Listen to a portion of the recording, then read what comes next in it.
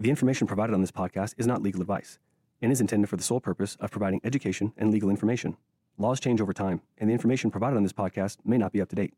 We make no warranty, express or implied, regarding the information provided by our team or our guests on this podcast. The information should not be construed as legal advice and does not create an attorney-client relationship with us or any of our guests on the podcast. If you would like to consult with an attorney, please call 1-800-VICTIMS. That's 1-800-842-8467 for attorney referral contact information. This podcast provides a platform for the exchange of ideas and information to help educate crime victims on their rights. Some content will include topics and materials that may involve descriptions of violence or assaults which can be distressing to victims and survivors. It may also impact service providers experiencing vicarious trauma. Podcasting from the Victims of Crime Resource Center, this is Season 2 of Knowledge is Power, Victim to Survivor, a podcast series where we help crime victims understand their rights so they can go from victims to survivors. On this episode, we'll discuss the services provided by the Crime Victims Assistance Network with Chris Ward. Welcome in, everyone. It's me once again, your humble host, Nemo Malavi with the Victims of Crime Resource Center. And today it's my pleasure to welcome Chris Ward, the Executive Director of ICANN. That's the Crime Victims Assistance Network. Chris, thank you so much for taking your time and coming on the podcast here today. Well, thank you for inviting me. I'm really excited to be here. Yeah, no problem. So, Chris, I'd like to start our interview by asking you about ICANN. Could you maybe tell our audience a little bit about ICANN, the organization's history, its goals, its mission? History of ICANN. ICANN was born out of the idea that we wanted to provide a service to victims of violent crime where they didn't have to worry about whether or not they had reported to the police, where it doesn't matter whether the crime happened 20 years ago or 20 seconds ago, that was all inclusive, that we could assist all victims of violent crime. And we were seeing some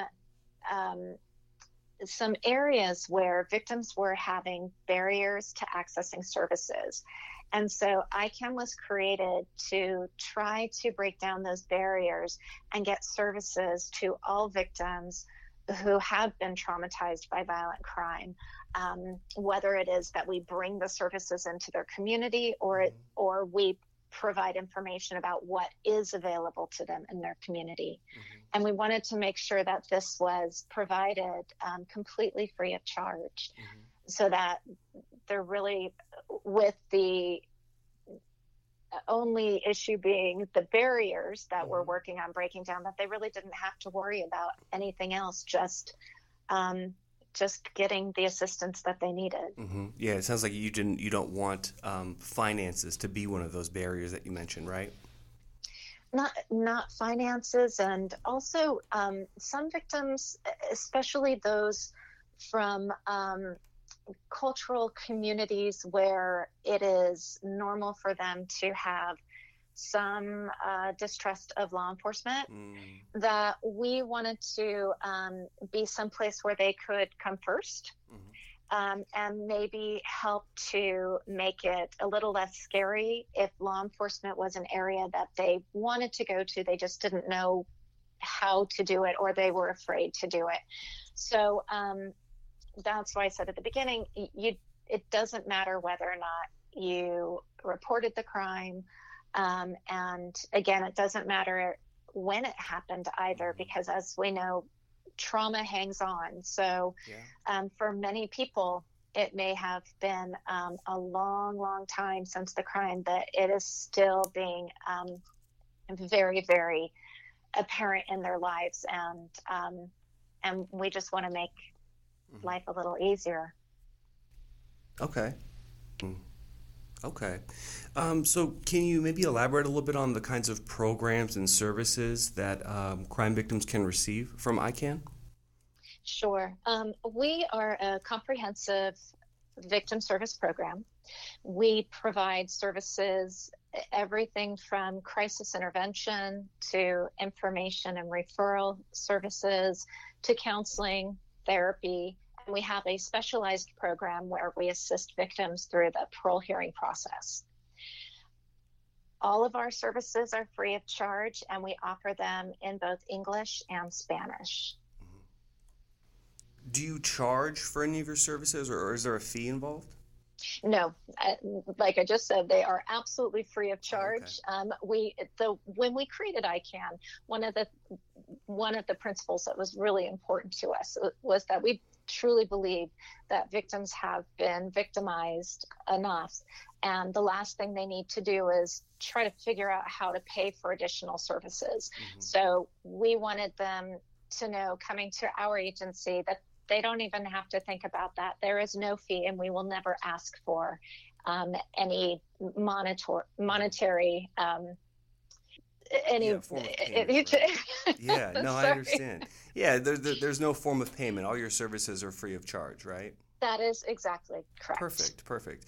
And what about like maybe geographical limitations to your programs? Are there any sort of limitations geography-wise, or any other eligibility requirements? Actually, there aren't.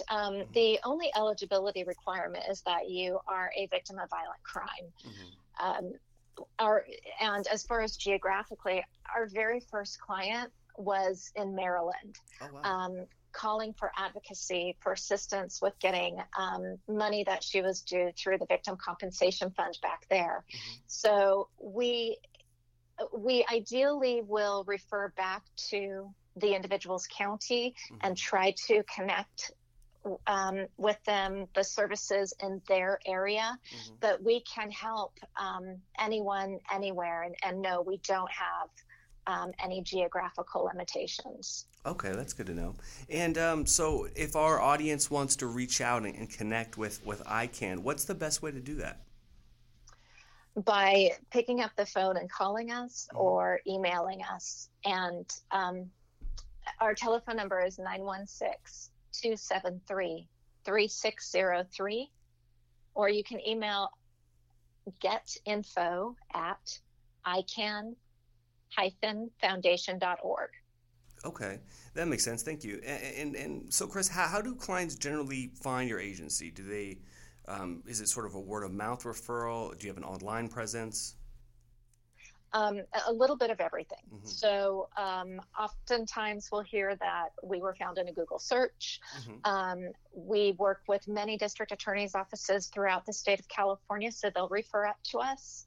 And other clients who have used us in the past Mm-hmm. will refer people that they have run into Mm-hmm. that they feel could benefit from our services as well. So I want to switch gears a little bit and talk to you about some of the programs and services, maybe get into some of the details. So you mentioned that so ICANN can assist with preparing victims for court hearings. So I just wanted to get into a little bit like sort of what kind of court hearings, and then maybe if you could tell me a little bit about those services and how that works. Okay, so this is really an area that is not our area of expertise. Mm-hmm. This is where we refer back to victim witness programs throughout the state, because this is where they really excel. And we can assist victims with putting together impact statements, Mm-hmm. but outside of that, we will refer back to the district attorney's office. And if there was any challenge getting connected to who they needed to speak to there, we can help make that happen. All right.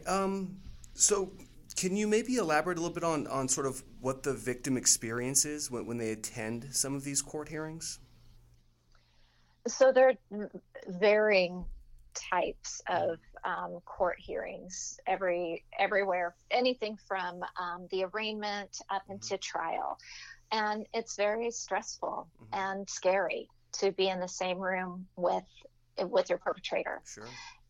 Which is where the victim witness advocates are so necessary and so important in this process. And we love that we have collaborative working arrangements with many of them throughout the state, and can help connect victims so that they're not going through this alone. Mm-hmm. And so I also understand that ICANN offers services relating to parole hearings. Is that correct? That is correct, and that is absolutely one of our areas of expertise. Oh, okay, wonderful. We have a dedicated program to assisting victims through the parole hearing process. And we help victims everywhere, and from beginning to end, getting registered with the Department of Corrections Victim Services if they hadn't already been, making sure that they are receiving their notices of parole hearings coming up. Again, that goes back to making sure that they have that 1707 on file. Very important. We will assist them with writing their statements. We will accompany them to court. To the parole hearing. We will go for them if it is too stressful for them and read their statements. And we're there primarily to be support for the victims, but we are also there making sure that their rights are upheld. Okay. Now, post hearing, if it is a denial of parole, then we have a master file that we watch. And when it's time for the next hearing to come up, it flags in our system. We'll give them a call to make sure that they've received their notice from the Department of Corrections, and then the whole process goes over again. If it's a grant of parole, then we assist them, if they're interested, in writing letters to the governor and helping to get their message to the governor, if they, whichever way they're feeling, whether they are supportive of this grant or if they're opposing the grant, making sure that their voice is heard in the process.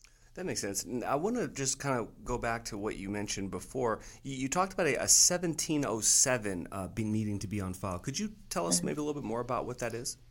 Absolutely. The 1707 form is actually a really important document that the Department of Corrections uses in order to obtain information on victims next of kin, additional family members, and witnesses, so that they can be in the Department of Corrections database. And so if an inmate dies, if an inmate is going to be released, or if they're eligible for parole hearings, the Department of Corrections or the Board of Parole Hearings has their information so that the victims can be contacted and notified of these events. Without that information, the departments cannot notify them. Okay, so the 1707 is sort of it sort of allows the Department of Corrections to stay in touch with the victim. Exactly. Okay, so the victim, even though their name and information is on the initial sort of charging document and the initial conviction, they're not automatically informed of these of the process. Is that right? That's right, because that information doesn't go up to the Department of Corrections. So it's up to the victim to provide that information to the department so that they know that this individual would like to be notified of any of the things that I had mentioned earlier. I see. And so the 1707 form, is that something that victims can go online and find, and they would just simply submit that to the department? That is correct. They can either go online and print it out, or they can file it online. There is an option to do that online. And they would want to go to cdcr.ca.gov. At that website, there will be a link to victim services, and that's where they'll find the 1707 form. Okay. And so how do your services, how do they differ from what the CDCR, the California Department of Corrections and Rehabilitation, how do your services differ from their Office of Victim and Survivor Rights? Good question. So the Department of Corrections, Office of Victim and and Survivor Rights and Services. The name is wonderful, but it's long, and I always get it. A lot of letters in that acronym. Yeah. So, first of all, they're a government agency. We are not. We are a private nonprofit.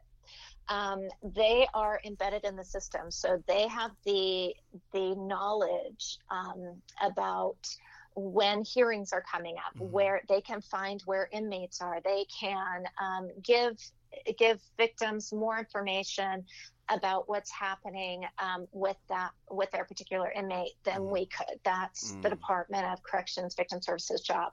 They also will get victims signed up if they want to attend a parole hearing, making sure that they are on the list. Right now, everything's being done virtually, so making sure that they have the Skype link to be able to participate in the hearing, making sure that they're eligible to participate in the hearing, and giving them information about what to expect. The other thing that the Department of Corrections does is they are responsible for collecting restitution and paying restitution out from inmates that are serving time in the Department of Corrections. So that's a really big thing that they do. So they are constantly finding victims and making sure that they're getting the restitution that was ordered through the courts from the what the inmate is paying to the department.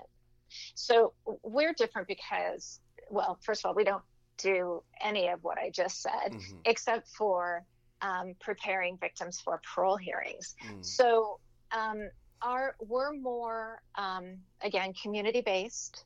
We can, when we go to the hearings with victims, we prepare them for the hearings. After the hearings, we can, provide the support and guidance to writing to the governor. And these are things that the Department of Corrections Victim Services does not do. And so, as I said earlier in our conversation, this is a need that we saw.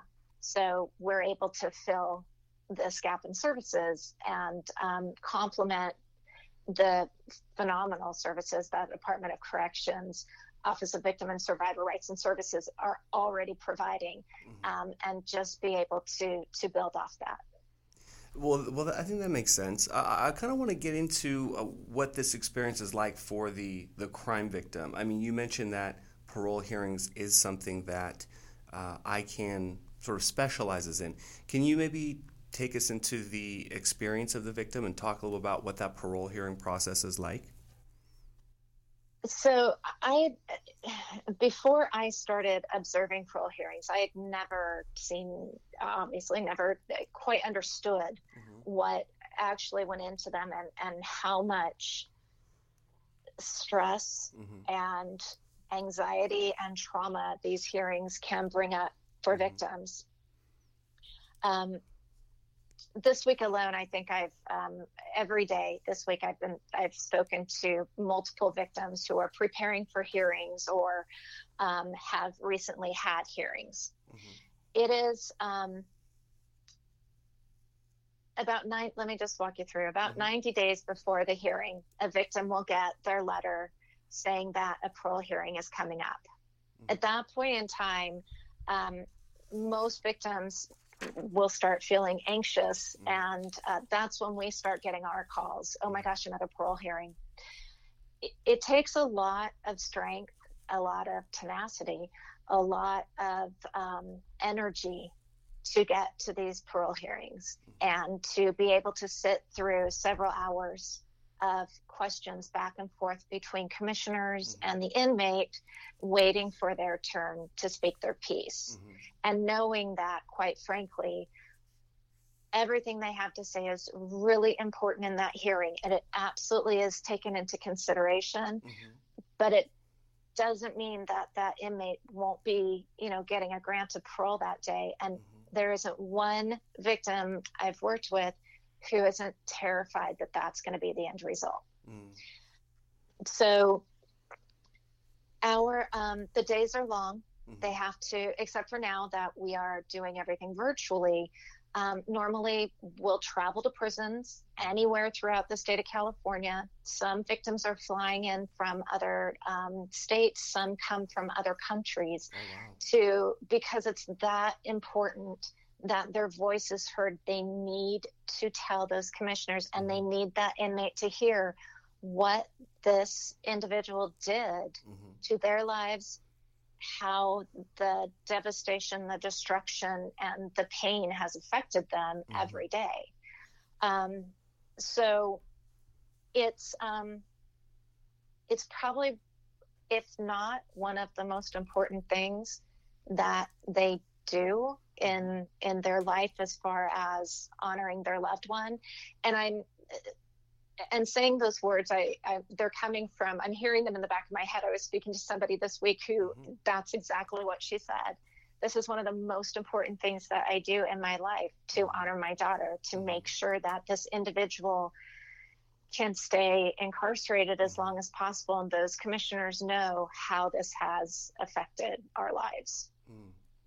So it's an opportunity for the crime victim to not only talk to the commissioner, but it sounds like it's also an opportunity for the victim to address the offender as well. The offender gets to hear. They don't get to address the offender directly, but the offender sits there in the room and will hear every single thing that victim has to say. Okay. And in your experience, do you find that the commissioners will, that the victim's statements and their participation in the process has an impact on the commissioner's decision? It has an impact. Let's put it that way. There's certain criteria commissioners have to follow, but I have seen information that was brought up in a victim's statement cause commissioners to go back and look further in a file and find information that was contrary to what the inmate was saying, and the end result was that inmate was going to get a grant of parole, but because the victim brought something up that they wanted to go and check, he was denied parole that day. Interesting. The victims being in the hearing room, victims making these statements, it is absolutely impactful on everybody in that room. It makes a huge, huge difference. Sure. No, I can imagine it makes a difference on the process, and it's likely probably very empowering for the victim as well to sort of say their piece or sort of participate in the process. Is that your experience as well? Absolutely. Okay. So I do want to switch gears here, Krista, and talk a little about the emotional support piece of what ICANN offers to crime victims. Can you tell me more about the sort of counseling and therapy services that you offer? Absolutely. Thanks for asking. Sure. We offer, like you said, counseling and therapy services, again, free of charge.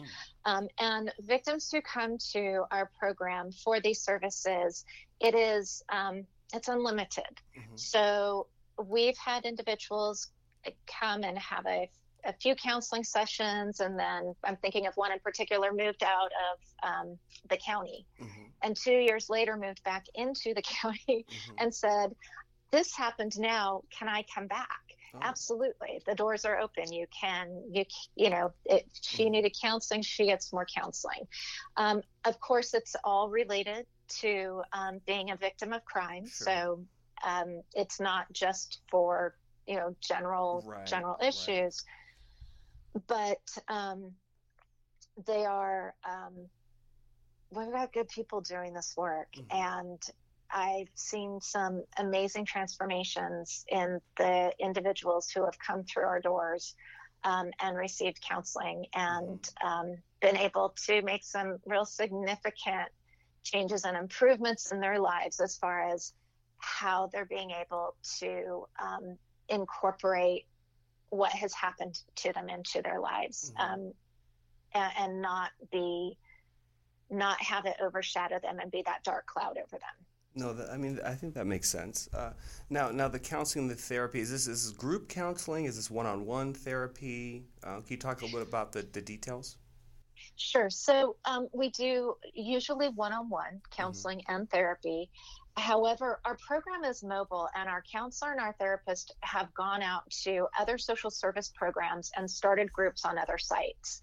So there are certain programs and certain individuals who may have barriers to accessing services. One of those barriers may be transportation. So our counselor and therapist as a team go out and do these groups, and a couple of locations here in Sacramento, they've been doing these groups for a couple years now. So they find where our services would benefit others.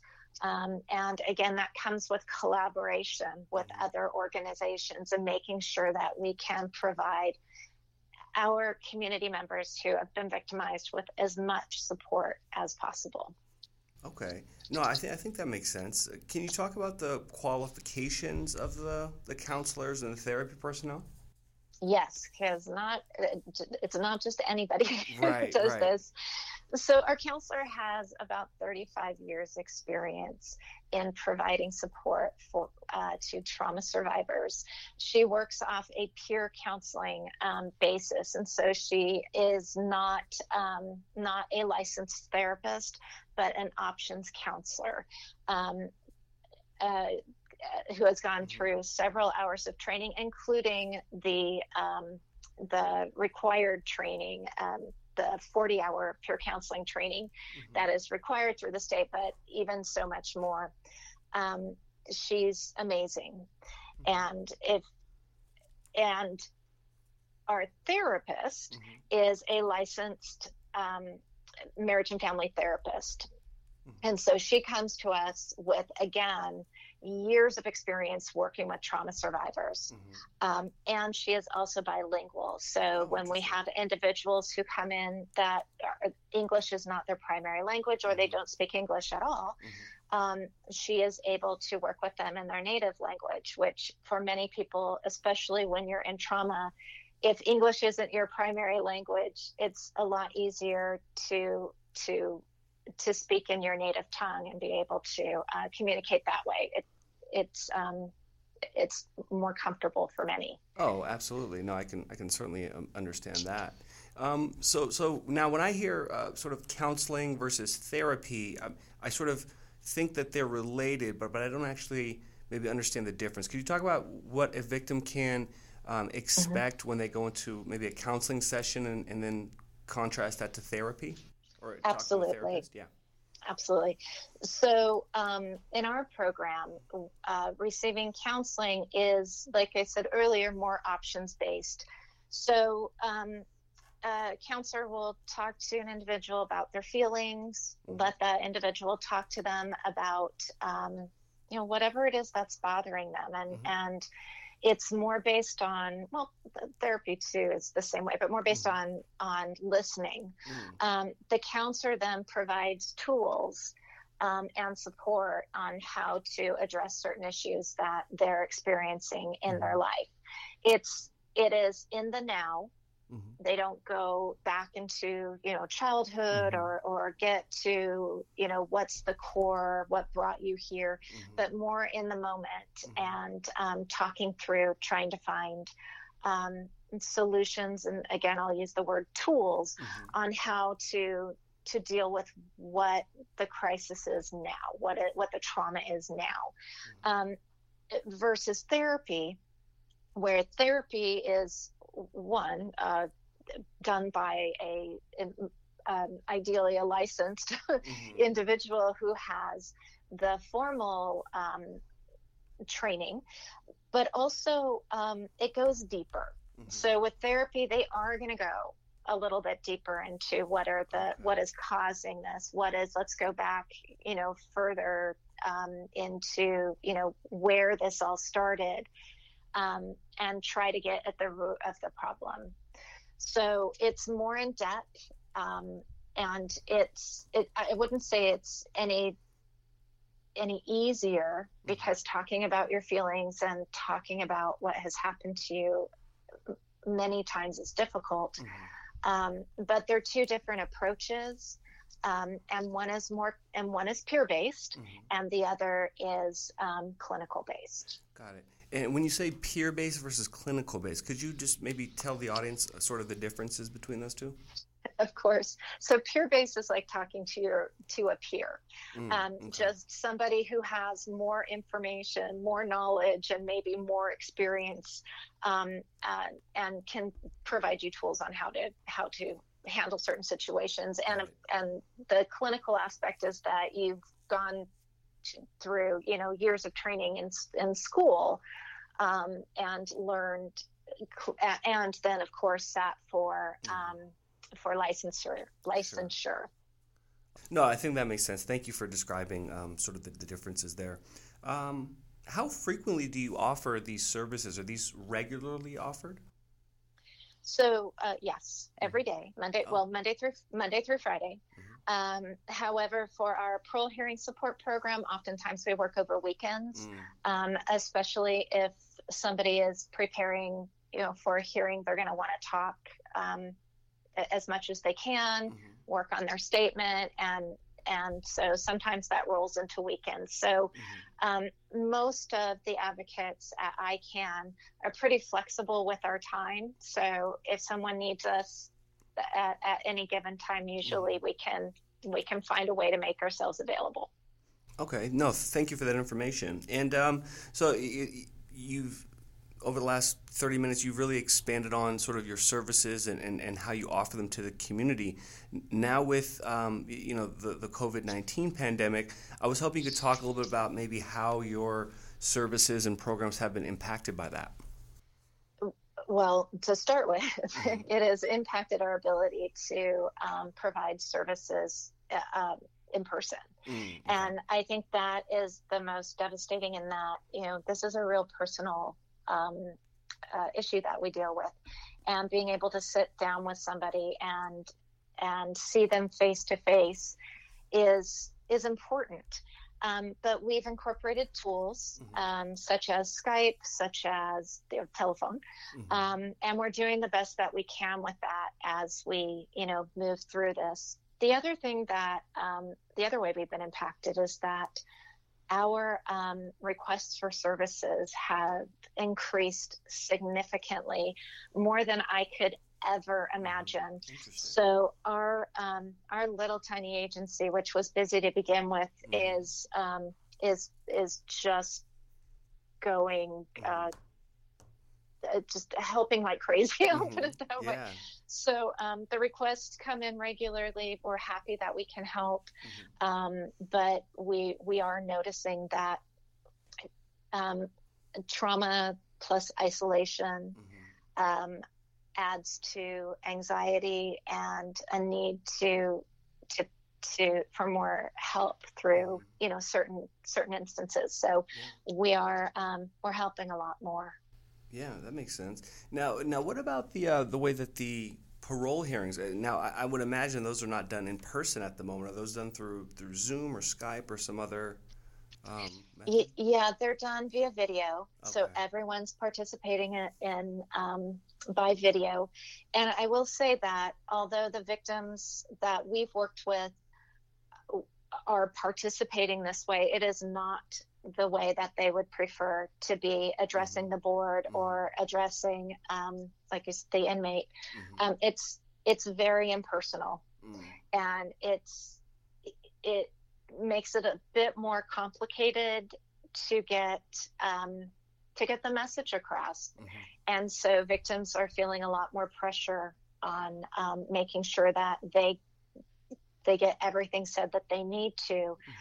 Because when you're in a room with somebody, you can feel, energy, you can read body language, you can, it's much more personal, and taking that piece away is definitely, we're definitely seeing a difference there.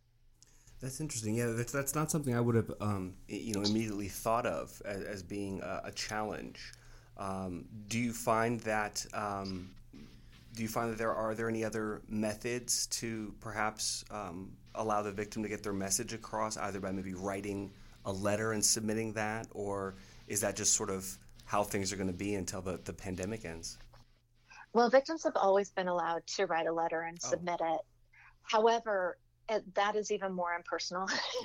So I think that when it comes to participating in the parole hearing process, and video has always been an option also, and so has calling in. But there are some victims prefer different ways of participating. But for those victim survivors that we work with, most of them want to be there in person. And like I said, it's I attend the monthly meetings for the parole board, and the last couple times I've just reminded them how detached we are through video, and that certain comments that they may make in front of people in a room where we're all sitting together and we can all read each other's body language, maybe taken one way, but where over video, it's taken a completely different way. So language matters, words matter, and to be, it's really important that we're all really careful on how we are presenting. But like I said, it's been quite a challenge for all of us. Now that you've heard the show, please take a moment to rate and review it. And if you have any questions about any of the information you heard today, you can reach the Victims of Crime Resource Center at 1-800-842-8467. Or you can reach us online at 1-800-VICTIMS.org or Facebook at Victims of Crime Resource Center or Twitter at 1-800-VICTIMS. If you haven't had a chance, please take a look at some of the other episodes in our series. Thanks for listening.